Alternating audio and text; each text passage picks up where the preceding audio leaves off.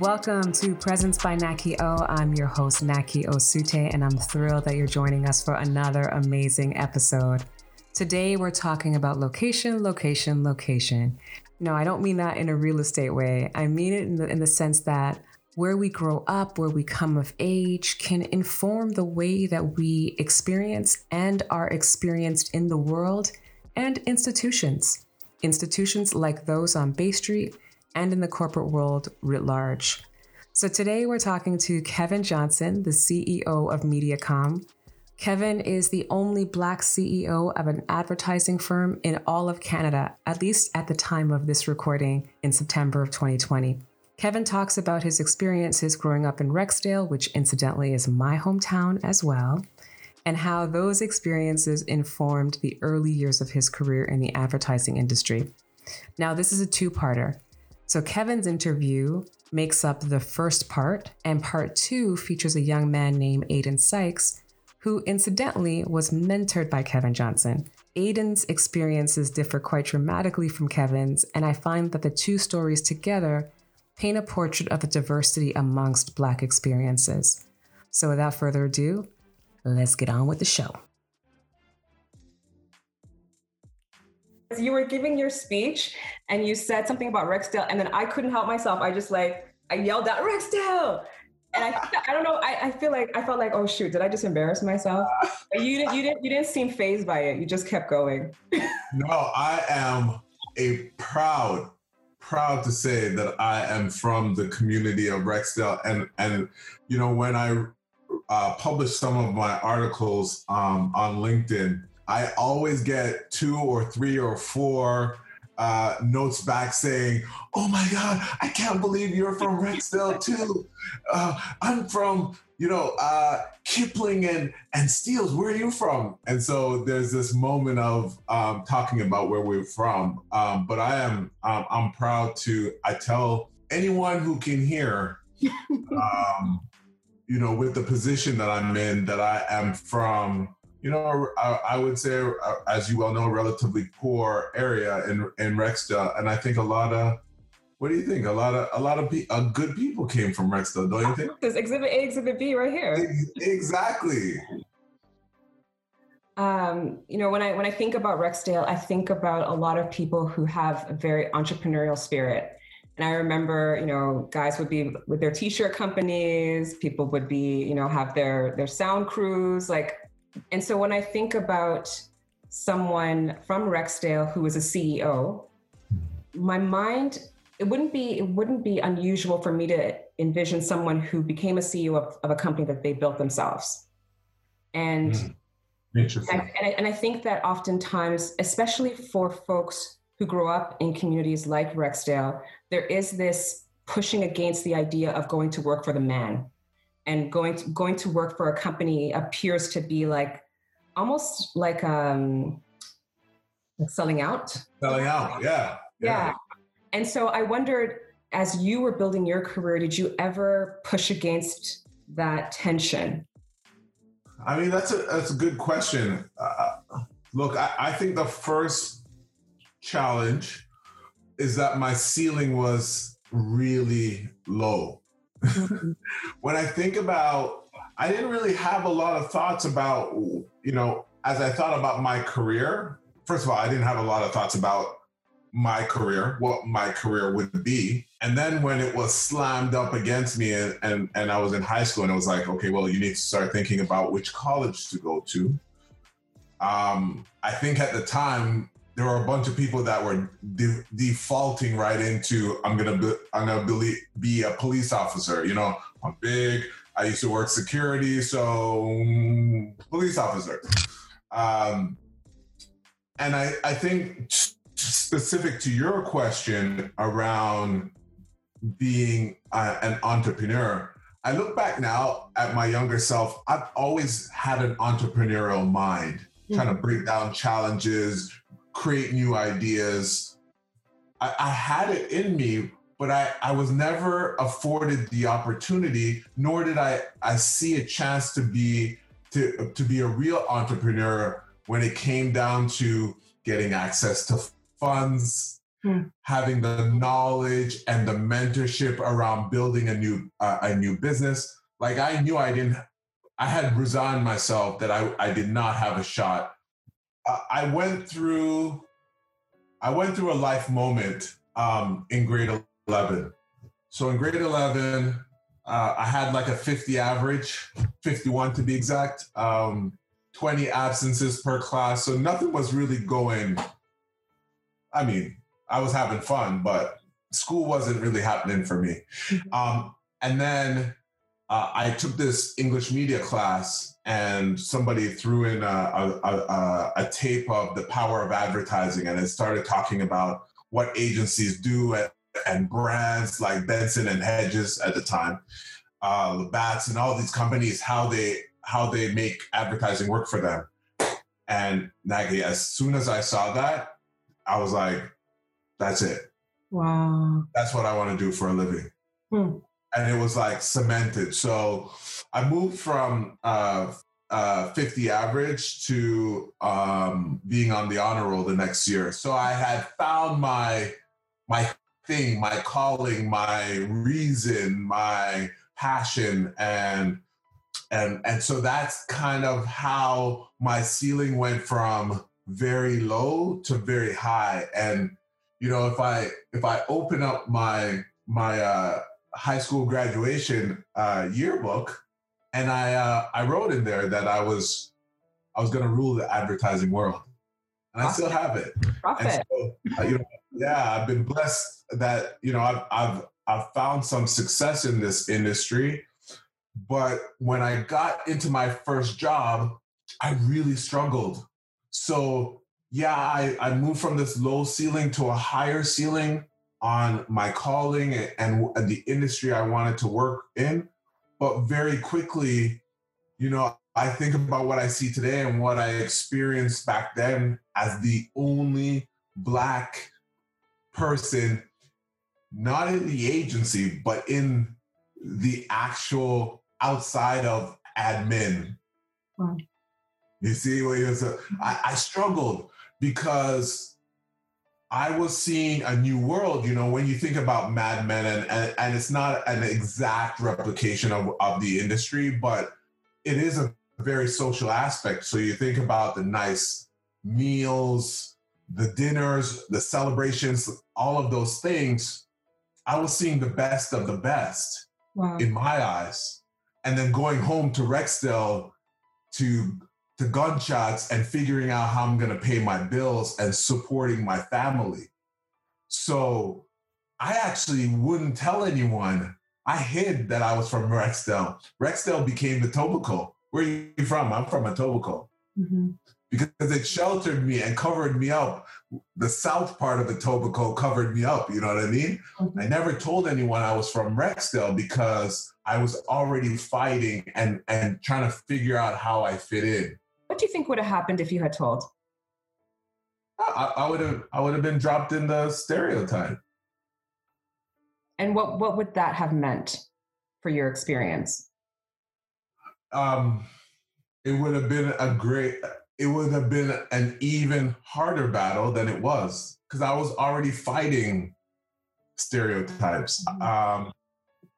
And so was I smart enough? Did I fit in enough? Was I white enough for them? And was I Black enough for my community when I got back home? Mm-hmm, mm-hmm. You know what I mean? Like, was I selling out? Am I selling out? You know, all of those, that was a fight for me. I really struggled. And in retrospect, and then I felt guilty because I was hiding the true me. Mm-hmm. Right? So I look back at that now and I'm saying, man, I wish I came out and said, this is who I am. Accept it or accept it, because there's really no option. But then I understand why I did what I did and why I did it. I was just trying to survive. I was trying to keep food in and money in my pocket. And so I did whatever I needed to do to survive. It is what it is. And I think what you're describing, I think, is a dissonance that's felt by Black people. You have that struggle of wanting to perform in ways that protect you. And I think sometimes folks misconstrue or what they imagine to be selling out is actually a protective device, because you're already dealing with so much being thrown at you that you're like, okay, here's one ball that could be thrown at me that I'm not going to allow by not exposing this one piece of myself. So I definitely get that. I went through a session the other day, and it was just talking about our experience and some of the things that we had to go through, and it opened up memories of what I went through. And maybe because everything that's happened this year it's forced it to come out, but it was buried deep. And I think about the times where I was at a restaurant and I was mistaken for the guy who gets the car or the busboy when I was actually there on company business. I think about how I had to make a concerted effort to smile, because if I didn't smile, I would be feared. Like, all of those things now are coming up, and I have to deal with them. I haven't dealt with them, and I'm just dealing with them now. And someone asked me, what is the result of all of that stress that you had to endure?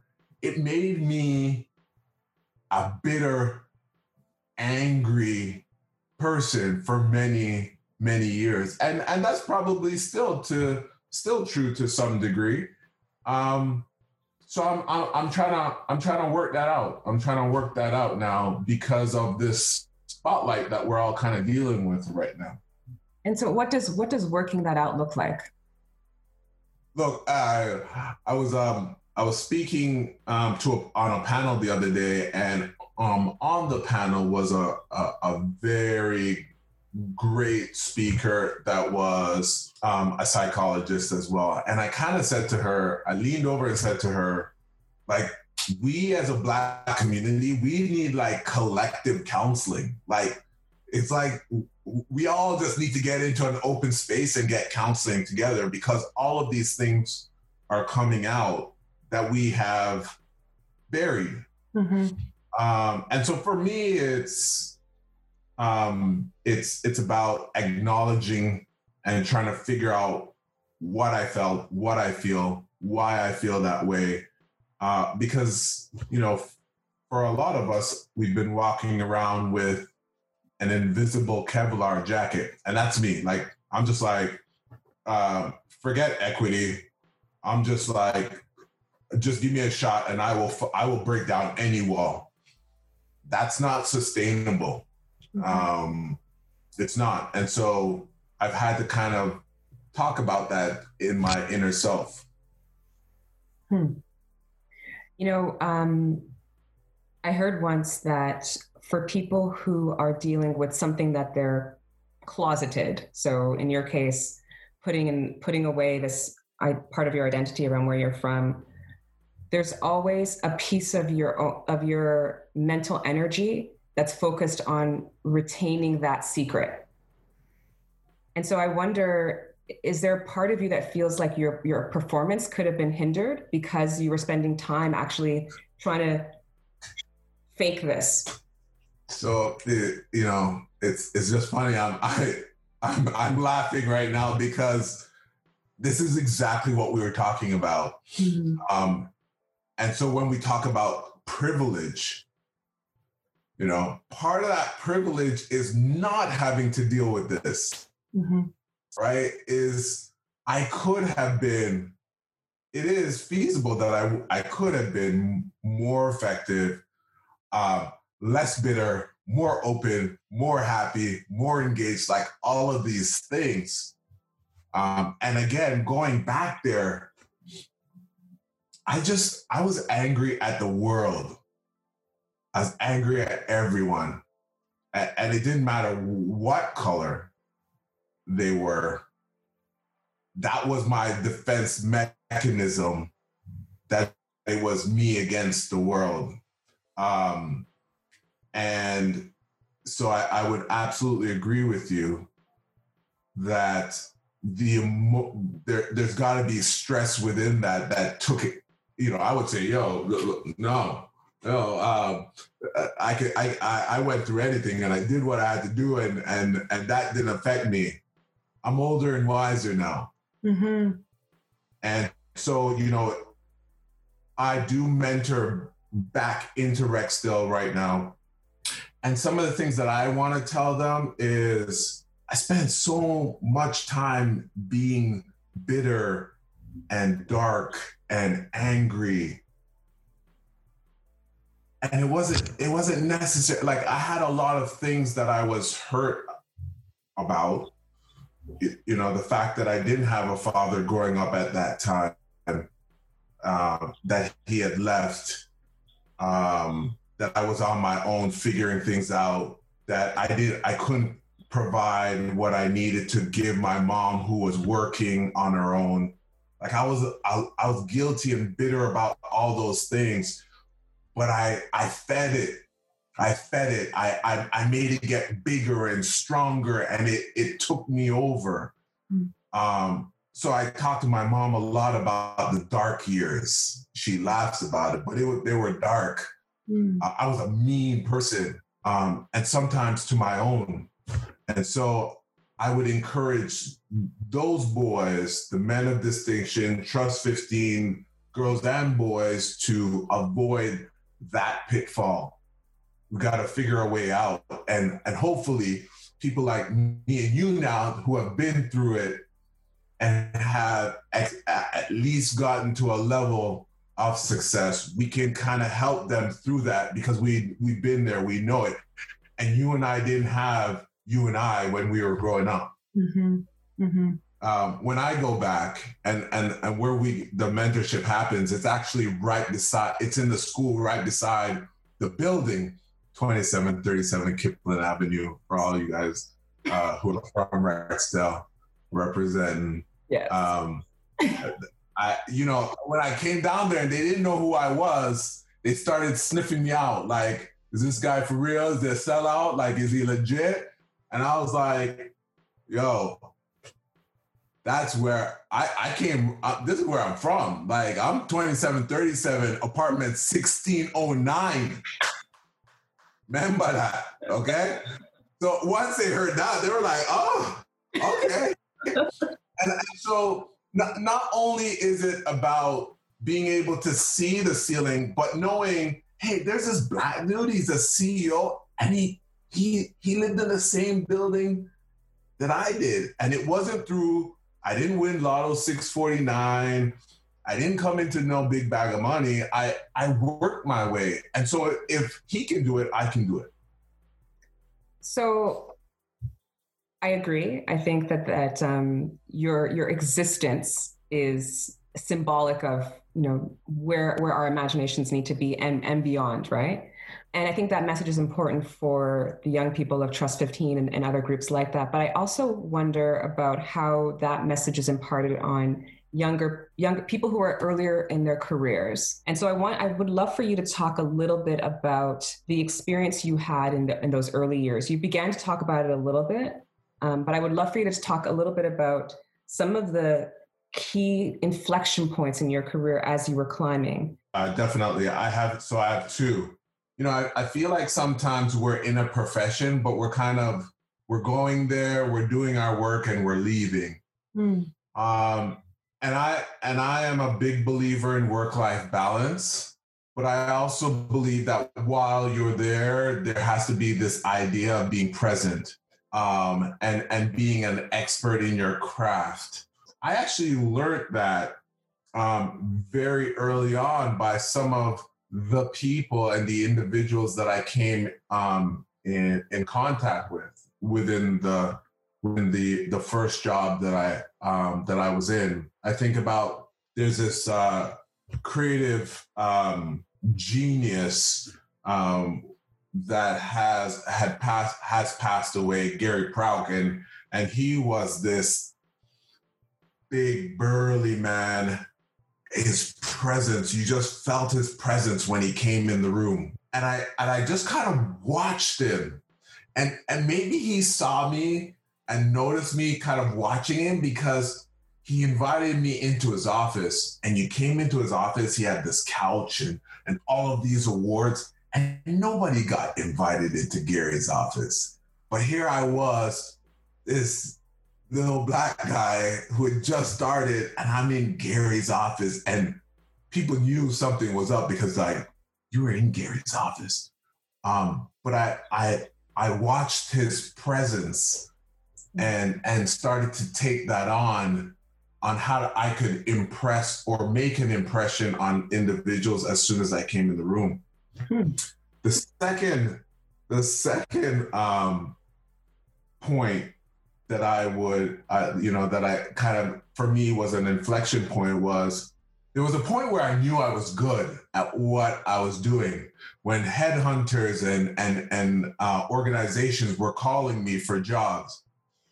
And when I think about, one of the people that grew me up in the industry, I think about a woman named Jan Northcote, very petite, very humble, also has passed. But I remember getting all these phone calls, and she knew that they were coming for me. And I remember that I was hoping to get a promotion, and she said, "You're not ready yet." And in my head, I'm this ambitious black guy, and I'm like, what? What do you mean you're not giving me? Okay, in my head, I'm like, well, I'm out here then. I'm gonna take one of those. And she stopped me and she said, there are those who are gonna give you things that you want for today, but I'm working on what you want for tomorrow. And I bit the bullet and I stayed, and she honed and helped me and made me better so that it doubled or tripled the value, my value, and how I was perceived not only in the industry, but the knowledge that I was able to take in over that extra 2 years that I stayed with her. And so I made the choice, experience over dollar at the time, because as you well know, regardless of what industry you're in, you will have organizations coming in and throwing extra money at you to come and work for them. But is it going to benefit you in the long run? And so I stress when people come to me and say, what do you think? They're offering me $30,000 more. I get it. But think about the long run as well as the short term versus long term. Think about both before you just jump at it. So those are kind of the two things. I want to ask you questions about both of those, but I'll start with the Jane Northcott one. What was it about her relationship with you as a manager that allowed for you to feel like you could trust what she was saying? She had always been authentic. She was always transparent with me on where I was, what I could do better. And I really appreciated about her, she coached me based on my style. I am and was at the time, tell me what you want from me and let me go and get it. I do not deal well with micromanagement. It wasn't my style. But she knew that if I was able to get that from her, I would earn her trust. And it was that type of coaching style that really drew me closer to her. Mm-hmm. She wasn't in it for the fame. She wasn't in the glory. She was a very hardworking, revered individual in the industry. And I recognized what she meant for my career, and I kind of stuck with her as long as I could. Mm-hmm. And I wondered if there are other things that you would encourage people to look for in those relationships with managers that can sort of tell you this is a good place for you to nurture your craft? Well, I think for us, I think advocacy is a big thing. Knowing that you have someone in your corner, for us is a huge thing, because, it's those individuals that are going to advocate on our behalf. They're going to, in some cases, stomp out, when you talk about inequity and some of the racial tension that we're feeling. They're going to advocate sometimes when we don't even know, right? Like, a lot of it is when we're not around. And so, as I think advocacy is really important, and just being able to respect you as an individual, regardless of where you're from, or what you look like, or the color of your skin. Just think about this. Here I was, again, 6'2", big black young man, and Jan Northcott was a 4'10", maybe, white woman, sweet, like tough, but sweet. And I think about her all the time. She has left a mark on me that I will never forget. And she accepted me. Could you imagine the stereotypes or the thoughts that she could have easily took on when she saw me coming in the door? But she didn't. She advocated for me. She nurtured me in my career, and I'm really grateful for that. It's interesting, both, like, when you describe Jane and when you describe Gary, they're like yin and yang. Yes. And yet they both had presence. Yes. When you said that you looked at Gary and you thought about what you could emulate that would allow you to have the kind of presence that he had, can you talk about some of the specific things that you saw in him? You know what? First of all, that's very insightful of you to pick that up, the difference between the two of them. I actually had not, and that's why you're much smarter than I am. Okay, so Gary and Jan, they spoke to different sides of who Kevin Johnson is. Jan spoke to the desire to be acknowledged as someone who knew what they were talking about, right? You can't be Kevin Johnson. You have the size and the presence to be seen, but are you superficial? Is that it? And I struggled for many years trying to convince myself that I was as smart as they were. Mm-hmm. Right? I didn't go to university. I went to college. I went to Humber College. I was from Rexdale. I was trying to fit in, and I was trying to convince myself that I was as smart as they were. And so Jan helped me to gain my confidence and the nuts and bolts to back that up. Mm-hmm. Gary taught me about the outer KJ, which was the confidence, the charisma, the personality, the social side of the business that builds relationships, that closes deals, like that creates new ideas, innovation, creativity, all of these things. I kind of watched him and saw that, this was a man, he was at the top of his game, had traveled the world, had worked on some of the biggest campaigns ever. he was revered in the industry and his name carried weight. And there was something about that I wanted. So let me ask you this. You talked a lot about being a Black man and how you had to deal with the stereotypes associated with that. Talk to me a little bit about how your presence as a Black person is affecting the industry. Affecting the industry. Mm-hmm. Good question. I think now I've been very vocal about my experiences as the Black man in the industry. And I think the effect of that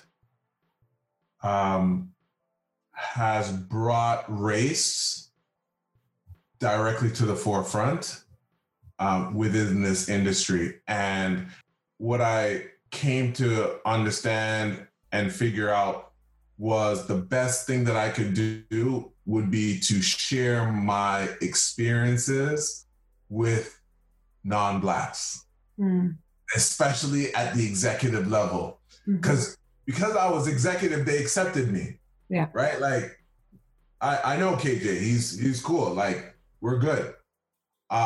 So I could tell them, I made them really uncomfortable about telling them about the interactions that I've had with the police. I would give them stories after stories, and it made them really uncomfortable, but it was needed. So hopefully my legacy when I leave will be that mentorship was important to me. Culture was important. And I hope that my people, our people, will be able to say that he helped open the doors for more coming in from the Black community. Mm-hmm. And I definitely appreciate that. And I think that is what your legacy will be. And I'm excited for you. But I'm also interested in, there's a lot of critique of the advertising industry insofar as its own lack of diversity in its presentation. So when we look at ads, I think it's definitely improving, but we see that advertising actually reinforces a lot of stereotypes that you would have been fighting against as you were climbing the ladder. And so I'm curious, you leading your own firm, how are you in the act of business, like in the presentation of the work that you do, how are you affecting change in that capacity? Good question. I would say in two ways. One is within the partnerships that we have with our clients, I'm being bold enough to have the conversations with our partners and ask questions like, what are you feeling? What are you hearing? What are you doing within your own organization to help? What allyship are you providing within the grand scheme of things, and offering to help in whatever way we can? And I think that's important. And in a lot of cases, it's tell me how I can help and will help. But there also have been cases where I have shared my unhappiness with organizations like the Facebooks and some of the social platforms about not doing enough when it comes to the negative effect that we see in the Black community on some of these social platforms, and race and hate that is coming out on these platforms.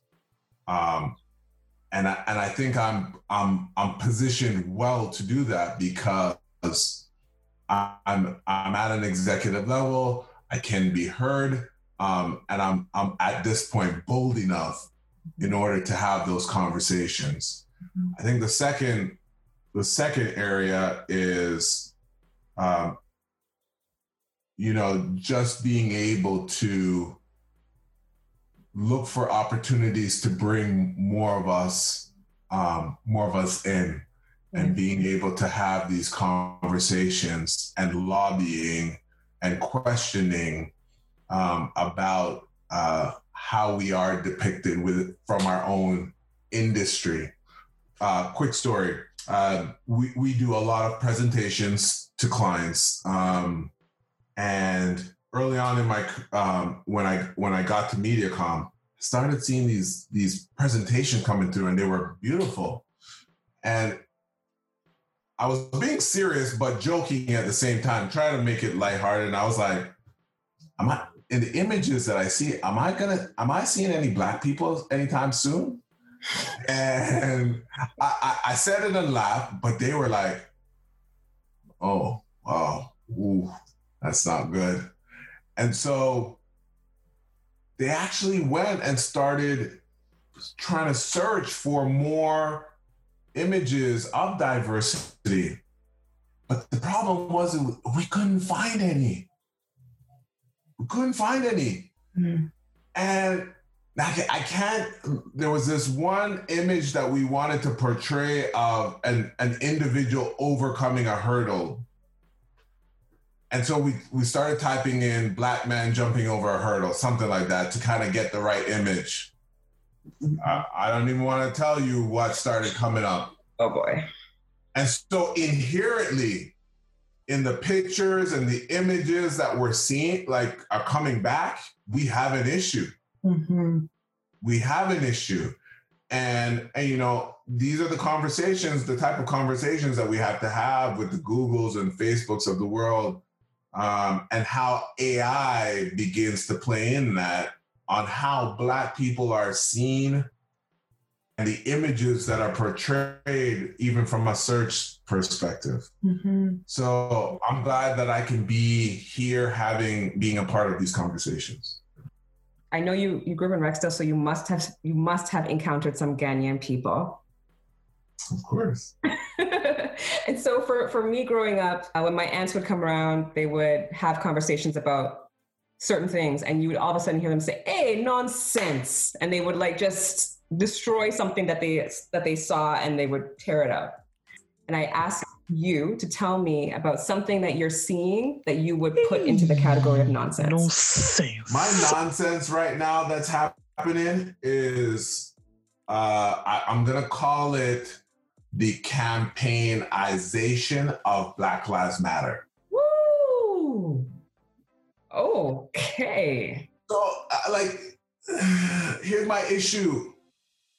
And I called it from the very beginning. You know, the world that we live in, we love taking things and making them into campaigns. Like, there's a little advertising in all of us. Like, we're gonna put decals all over the place. We're gonna have slogans and memes, and we're gonna post it all over.